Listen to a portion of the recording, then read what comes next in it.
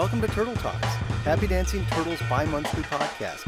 We like to talk gardening, soil health, food systems, nature, and anything else that falls under the term sustainable practices. In this episode, we talk about the growing clean meat and plant-based meat markets that are becoming more and more available across the country. We discuss how this can impact climate change and the current agricultural systems at large.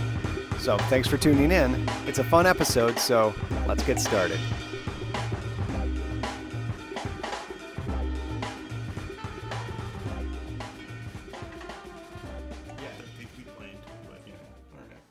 The very best donut in the world is to take a regular sugared cake donut, let it get stale for about 3 days, and then roast it over a fire, like a hot dog. All the fat comes back out to the outside of the donut. It caramelizes the sugar. The inside of the donut gets soft and luscious, and it's just delicious. If you've never roasted a donut, you need to. I have never roasted a donut. Roasted donut? Roasted, yep. Cinnamon sugar, regular sugar. But stale donuts. They got to be hard, otherwise they fall apart.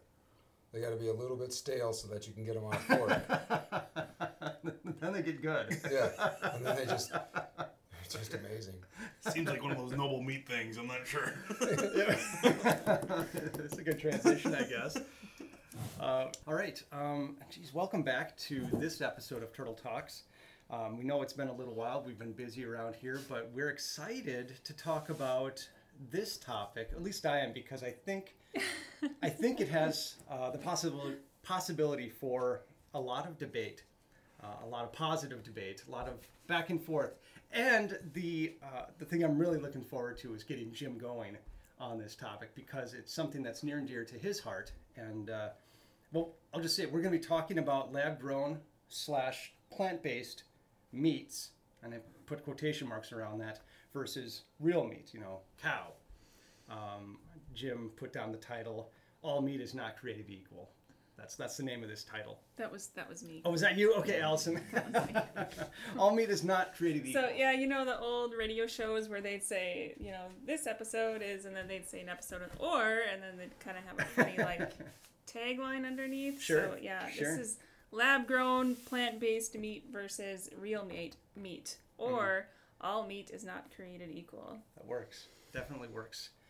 The impetus behind this topic was just last week. There was a company called Beyond Meat. They just went public, and this is a company that is making a plant-based product that synthesizes what meat tastes like. They just went public, and they're valued at over $3.5 billion today, and that's just starting. So it's something that intrigued me, and I thought, well, let's talk a little bit about why they might be doing that, and why there might be pushback. Why there might be pushback on plant-based or even synthetically based meat. We can look at the current costs of beef. For now, the average person eats over 50 pounds of beef per year. That's hot dogs, hamburgers, fast food, steaks.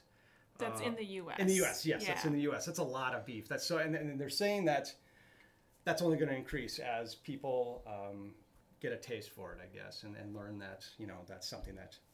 Well, in our notes here it says the U.S. goes through about 52 billion pounds of beef per year, Yep. and 270 pounds per person. Yeah. On average. Did I say that wrong? Yeah. Yeah. So that's a lot. That's almost 300 pounds of beef a year.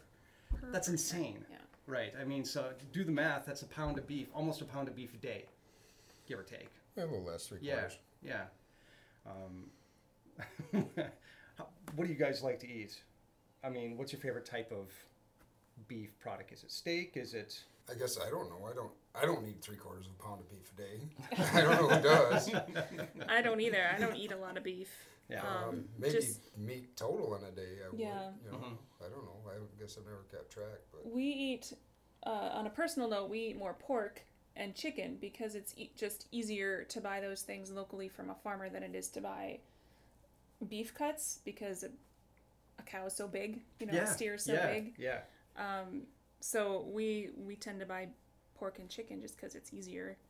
It's not that we don't like beef, but I'm partial to roasts of any kind, so I really like Yeah. roast beef, roast pork, and then if I go out to a really good restaurant where I know they know how to cook a steak, I'll order a steak. That's the only time I'll eat a steak because I don't know that I can cook one well enough to be worth buying, Sure. a really nice steak and ruining it at home. So And steak is absolutely expensive. Yeah. Chris, the chef, is laughing. I laugh, but at the same note, I would say 90% of my family's beef is ground. So Sure. Yeah. Yeah, that's how I consume that's how we consume a lot of the beef we eat too. Goes in a lot of That's recipes. Nice and easy. One of my favorite cuts of beef is the brisket. Oh, the pulled. The brisket, Yeah. whether that's just just a smoked or roasted brisket, or whether it's like corned beef. Oh man, yeah, that stuff's delish. Yeah. That's flat steak is my favorite. Flat steak. I can chop that up nice and neat and put on salads and things, and it's super tasty. tongue. That's not an option, I think, for any of us. We wouldn't eat a We might have to ton. try that sometime. I had a tongue taco. It was really good. Yeah. Yeah, there's a food truck in Cambridge. Food taco truck in Cambridge. Food's really good. I've Like tried. ground up tongue, I would imagine. It's not just It like was a slab. chopped. Chopped. Chopped. Oh, okay. Chopped up. You wouldn't have known it was tongue. I wouldn't have known. They also sell tripe. Spices cover a lot of texture. Texture-based issues. How do you think a tongue is textured different than a rump roast? Maybe it's just up here in the head. Maybe it's That's just all there. it is. This tastes different. I'm not on board with tongue. Or Rocky Mountain oysters, for that matter. All right. That is part of a beef, isn't it? Yes, yeah, it is, so to speak. Bottom line is the demand for beef is increasing, at least in America. Yeah. According to World Wildlife Federation Fund, WWF, not the wrestling Fun. organization. I think it's fun. Yeah, Yeah. WWF, the environmental organization. They say that 25% of all land use is reserved for beef grazing in the U.S. And that's for feedlots, grazing, all that stuff is included. That's a lot of land for one commodity. Can you guys, it seems like a lot. I'd be interested to know how much is reserved for corn. Corn and Yeah. soybeans myself. There's probably more. Right. I That's would being think it's fed to more. livestock. And that's being fed Right, to maybe that's cows. what's included into that. I don't think so. No, I don't think so. You think this is just, So how much of that land is actually suitable to farm? oh, who knows? It's probably land that can't be row cropped anyway. Yeah. So if it wasn't in beef production, it wouldn't be being utilized for anything except for to grow trees and probably poor habitat without livestock. But we're getting ahead. We're getting ahead of it. Yeah, right. My Yeah, thunder. we get. We'll get to that conclusion here. But because there are so many cows in the U.S., they say that 15% of the world's greenhouse gas production is made through cow belches, methane. What do we think of that? Does that seem? How much the world's greenhouse gas emission is created through conventional agriculture and application of herbicide or anhydrous ammonia and other, anhydrous ammonia, either somewhere between 60, at the very most 75% of the anhydrous is actually taken up by the plant. Sometimes it's as low as 40. And what's not taken up by the plant, anhydrous ammonia is a synthetic fertilizer Okay. made from petroleum. Okay. And if it's not taken up by the plant, it's either leached into our groundwater or into our surface waters. I should say the portion of it that's not used by the plant is Is leached used. into the groundwater Yeah. and ends up in our water supply, or it's released as nitric oxide into the atmosphere, which is 180 times more potent as a greenhouse gas than carbon. Okay. So let's, methane's bad too. Yeah. It's worse than carbon. Right. But so is nitrous oxide. So is nitrous Right, oxide. So right. let's talk about all of agriculture, not just cows. If we're going to Okay. talk about damage to our environment, Okay. what we eat can damage our environment, whether it's plants or whether it's animals. And so we can agree that though, because there is a huge demand for cows, for beef, that is adding to the climate change problem. Can we agree on that? The fact that we're up to, what, 8.5 billion people on the planet is adding to climate change. Sure. They all have to eat. Yeah. People got to eat, right? And people think that solution is to feed them this fake meat. This is a way to reduce plant or help proteins. meet that demand. Plant proteins. Yeah, right? exactly. So we can Or go in synthesized proteins. synthesized, clean meat they call it, right? Right. Yeah. Faux meat, I think is what I call it. What? Faux meat. Oh, faux meat. Okay, yeah, faux meat. So we can all agree that conventional agriculture is bad for the environment. It And produces or releases greenhouse gases, does not allow for carbon storage in the soil, Right. dirties the water Vast majority of agriculture is And the- done this way, right? and the air. Right. Yeah. And we call that conventional. I kind of put it in finger quotes. We call that conventional agriculture. And that is what's been grown out of the Green Revolution with, Yep. as we get more industrialized and more technology into farming, we think we're doing better and better. Because we are growing more food. Yeah, we're feeding people. But Problem solving, right? what are the consequences? And Yeah.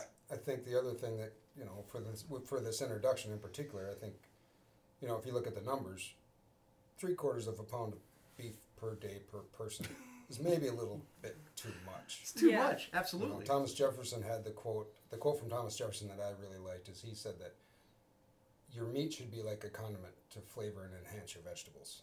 And Thomas Jefferson was like one of the pioneers or whatever. He wasn't he? Actually, For gardening, wasn't he? I've been to Monticello. Yeah, exactly, yeah. Both him and Washington were Really? considered, Yeah. the leading agriculturalists in their time. Yeah.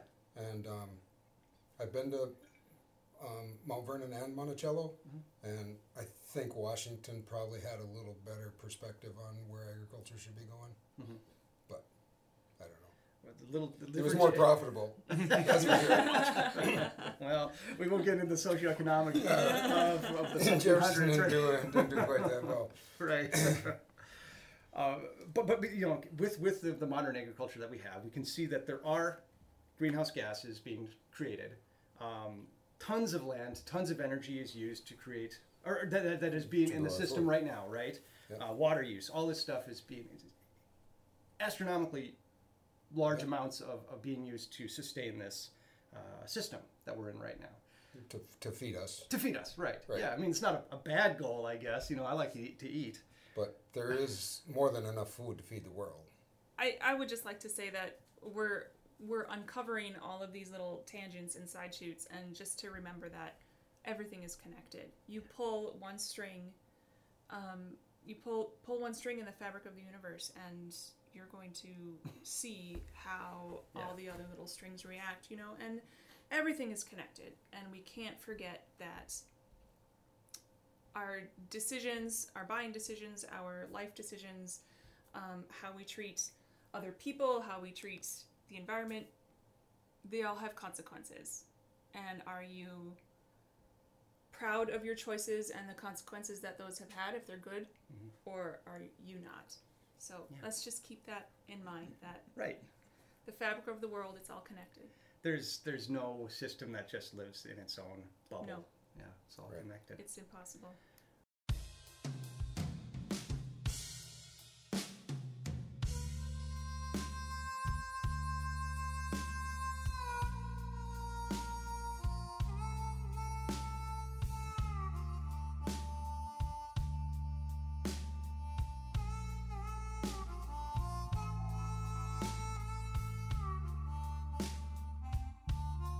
Is there a load on your back, pushing you down? Tell me, love, spread your wings.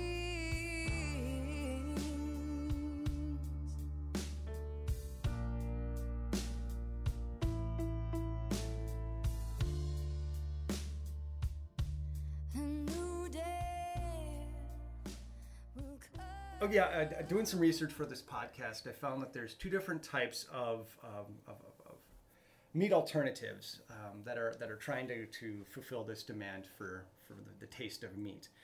One is we'll do this first is lab grown or clean meat.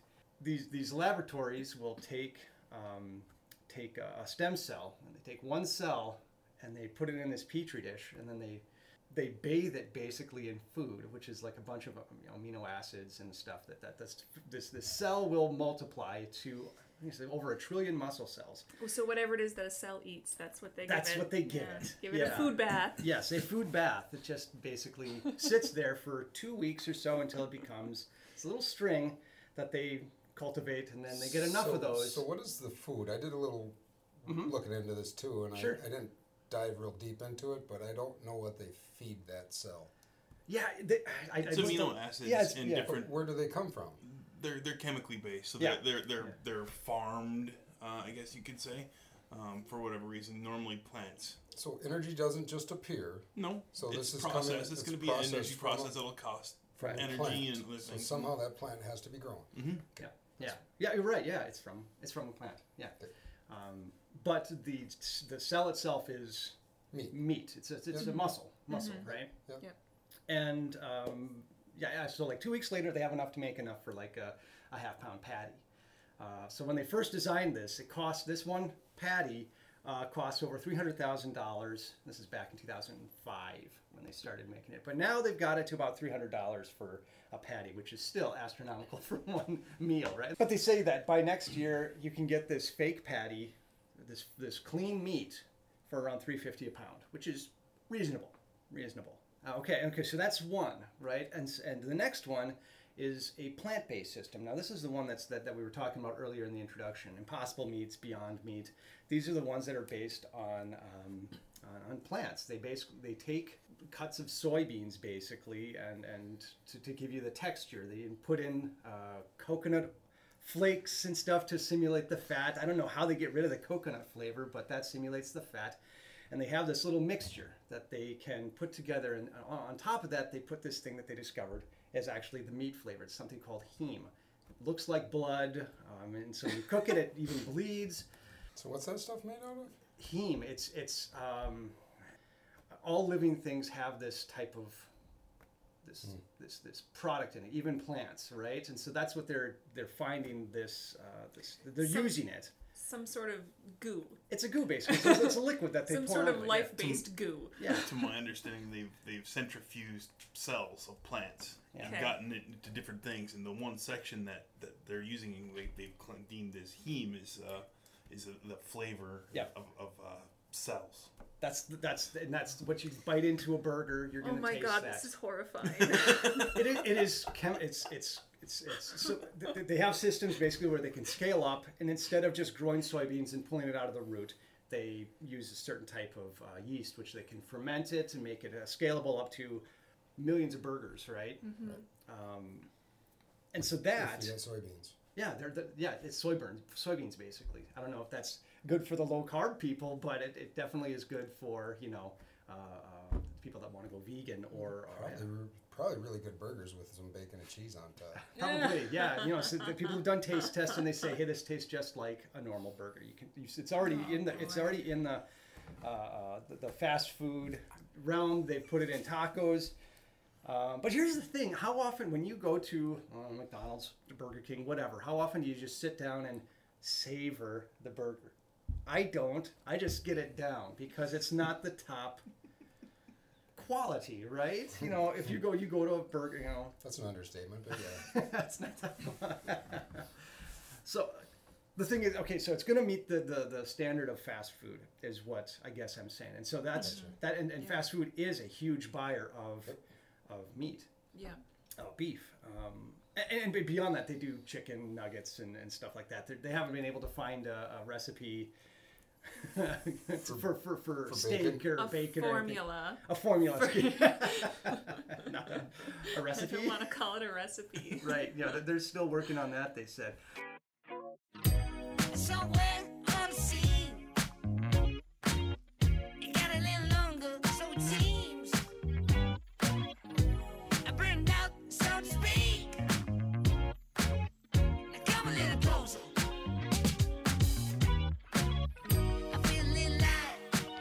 track. I felt a bit of bad, but I came back. There's still a little light in the light crack. There's still a bit of good, so good. And I know just what to say.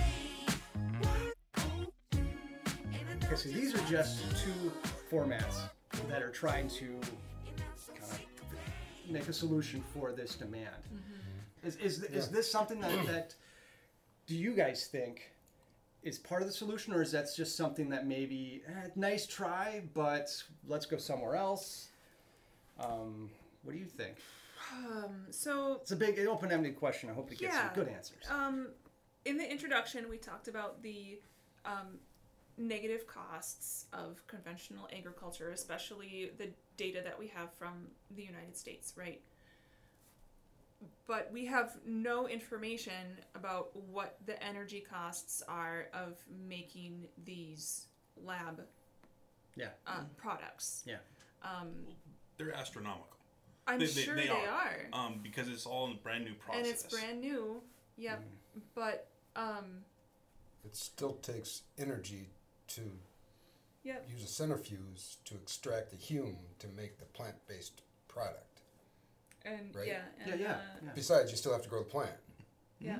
Or you can just So let's take a look at that. grow the. Let's take a look at real meat. I'll, for lack of a better term, let's call it real meat. Well, it's real. Right? It's real. Right? This other stuff is not. It's not real. lab grown. It's not It's meat. not. Not And plant based. Yeah. I'd like to make the point that the lab grown quote unquote clean meat is a animal based protein because it came from a stem cell, right? Yep. And the term clean meat is a misnomer. I mean, people are calling it clean meat because no animals were harmed in the making of this burger, right? But it's not clean. I mean, let's pull that string, in the web of the universe. It takes energy to create this lab meat.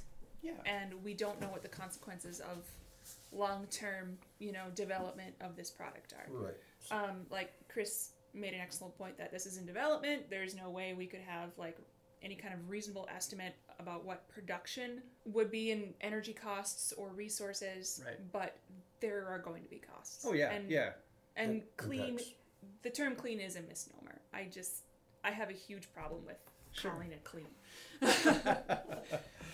To your say, I guess they're calling it clean now to differentiate it, but the possibility for it to become more effective or more efficient is there. They have biofuels now that are being grown that do the same process of growing that this would do, that are working out much better than growing of sawgrass or some of the other biofuels that they've used before. So I mean, the technology can rise to that occasion, possibly. So I'm not sure we can discount it because it doesn't rise to that occasion right now. Yes. 20 years from now, 30 years, do you think the systems who that knows they're where- just putting in there? Who knows where technology is going? Who knows where Right. technology is going? And but how are the biofuels being grown? What's going into growing those biofuels? Is there a lot of synthetic fertilizer? These are all questions we don't have the answers to, and we need to acknowledge that. So what I think gets lost in a lot of this discussion when we're trying to compare the benefits and the impacts of plant-based meat versus plant-based food product versus real meat. Oh boy. Well, I guess if it's made from a stem cell, it's meat, I guess, right? Yep. So Yeah. I guess, Yep. yeah. Passes the bar. What I think gets lost in this, you read posts on Facebook or whatever, wherever you read the article. What gets lost is they put all meat in one basket, right? And say, this is a cow. You're eating this cow. So it has this impact. And the ones we talked about up here, the 25%, the greenhouse gas, all that kind of stuff. You just stop making cows. So just Is what's- stop making yeah. cows and get rid of it. Yeah. And cows are the problem. Yep. Well, if we look at the current beef production model, most of our cows are started on pasture in cow-calf operations around the country. How that pasture is managed varies immensely from one farm to another. You know, it can be, you know, anywhere from, you know, people that have listened to our podcast have heard me talk about, you know, the soil health principles and integrating livestock and the need to do proper adaptive rotational grazing and all that. So when they're on the land in these cow-calf operations, they're raised to a stocker level. And usually when they hit stocker, which is usually about 800 pounds after, you know, about a year or so, the cows are shipped typically to a feedlot to fatten, and they're put on grain. When they go to the auction barn from the cow-calf operation, the stockers are generally, to get the most profit for the farmer, to get the most money at the auction barn, they're typically giving them somewhere between 6 and 12 injections of different drugs to prevent the diseases and problems that happen in feedlots. Because anytime you take and concentrate any kind of agricultural production, whether that's plants or animals, you increase the incidence of disease and pests. Sure. So in their cow-calf operations, there are injections for certain things, certain flies and certain parasites and things like that that are typically given. Once they go to the feedlot, that dramatically increases the amount of injections and drugs that these livestock are given. And then the other problem with CAFO or feedlot raised meat is these livestock are fed grain. CAFO, so what does that mean? Confined animal feedlot operations. Okay. So it's CAFO. So it's a common term used for any kind of confined animal feeding. So that could be beef in a feedlot. It could be chickens in a barn. It could be pigs in a barn. You know, any of that. Okay. So then, when the cows go to the feedlot, they're fed grain. Cows are a ruminant. They evolved for a few thousand years to, you know, to eat grass and forage. Not their favorite food. That's what you're saying. When they're put on grains, they tend to emit more greenhouse gases than when they're on pasture. Good old belches, right? More belches. Yes. Because cows aren't, you know, they have a fermenter, you know, a biogas fermenter inside their stomach, and they're not made to eat grains. That's what we've selected for that genetically over, you know, the last century or so. We've gone to livestock, cattle in particular, that are more suitable to feed on grain because we've selected for those genetics. We've gotten away from the old heritage breeds of Dexters and Galloways and those kind of animals that are more based for shorter animals, more based for grass-fed pasture management. Make them stronger, make them fatter. meatier, just fatter, makes them grow faster. Bigger. Makes them grow faster. Yeah. Okay. It also confines the other impacts that this feedlot production has is it confines your fertility, your manure, which makes distribution and runoff a problem in heavy rain events, which we're seeing more of. Yikes, And then it also alters the fatty composition of the meat when you put them on grain. You have more omega-6s and less omega-3s, which makes it less healthy. So I guess what I'm thinking this particular product would be good for, the faux meat, is to take in the niche that Americans in general have taken up, which is increasing their ground beef intake through McDonald's or Burger King or wherever, with this low end, like you said, farm lot raised kind of a product. And if we can supplement that with something that's healthier than what that is, we're not talking about Kobe beef here or grass-fed beef. You know, Right. This isn't going to replace that. Yeah. So we're looking at the lower end product, I think, in the more widespread and generalized product. I think that has become a problem in our country. But the question still remains, how are you going to grow that plant protein Without livestock? livestock inputs. Oh, and I don't think it will be without fertility livestock. and I would love inputs. to see it where the livestock is integrated and becomes more valuable, where the cow stops being this. This just stole all my thunder. This podcast is over. We're done. Oh, please, Jim, continue.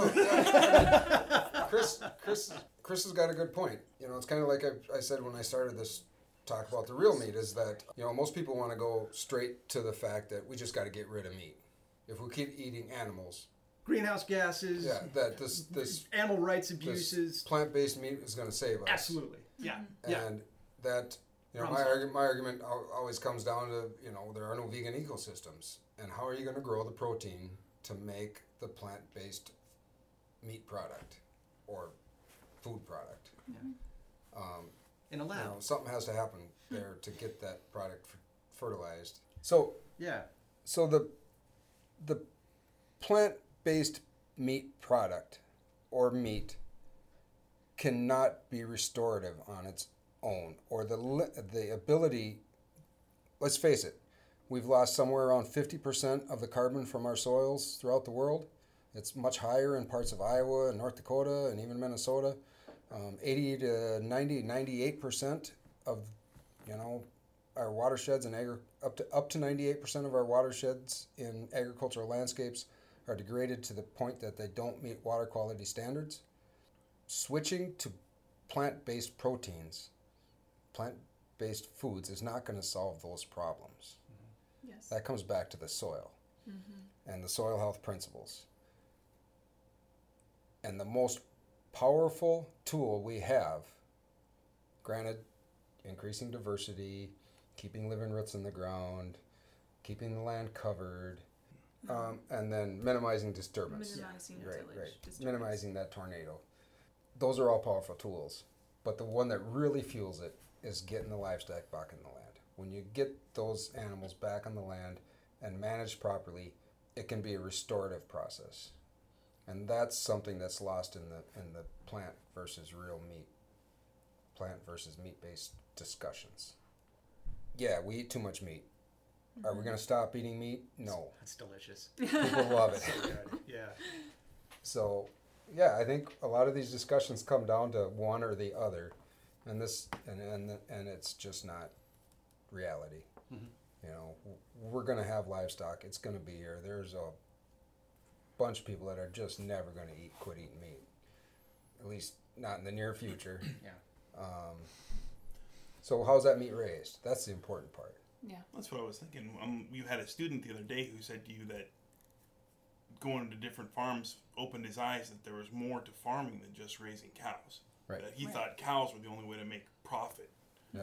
And I think that the price of beef is being driven so far down by whatever consumer price is driving it down, however, whichever evil you want to look at is affecting that market, that it's devaluing the cow to the point where it's become just quick, easy, fast money, rather than a useful tool for the farm, a useful animal. A living, breathing creature. Yeah. Yeah. And even a healthy Crazy. product. And very healthy product. Yep. You could talk to butchers and they'll tell you right away that there are farmers that think that they're raising grass-fed beef that's fantastic, that doesn't taste very good at all. Right. You know, and it's because they don't understand the principles that make that. And I think if we get back to where that is and more pride taken in the kind of meat that you're producing rather than the poundage that you're producing, it becomes a much better product and a much better environment. I think we're that's done yeah. here. Yeah. Mic drop. Mic drop. Mic drop, yeah. So we can agree that maybe there is a spot for these plant-based and lab-grown meats There has to in be our system. Yeah, but there has to be a caveat on it, and that nothing will truly be clean and have zero impact. Right. You have to look all the way down the chain to find out where the impacts are, and let's start mitigating or restoring, and making sure that we have good impacts and not negative impacts down that line, and then grow that up, from there. Yeah.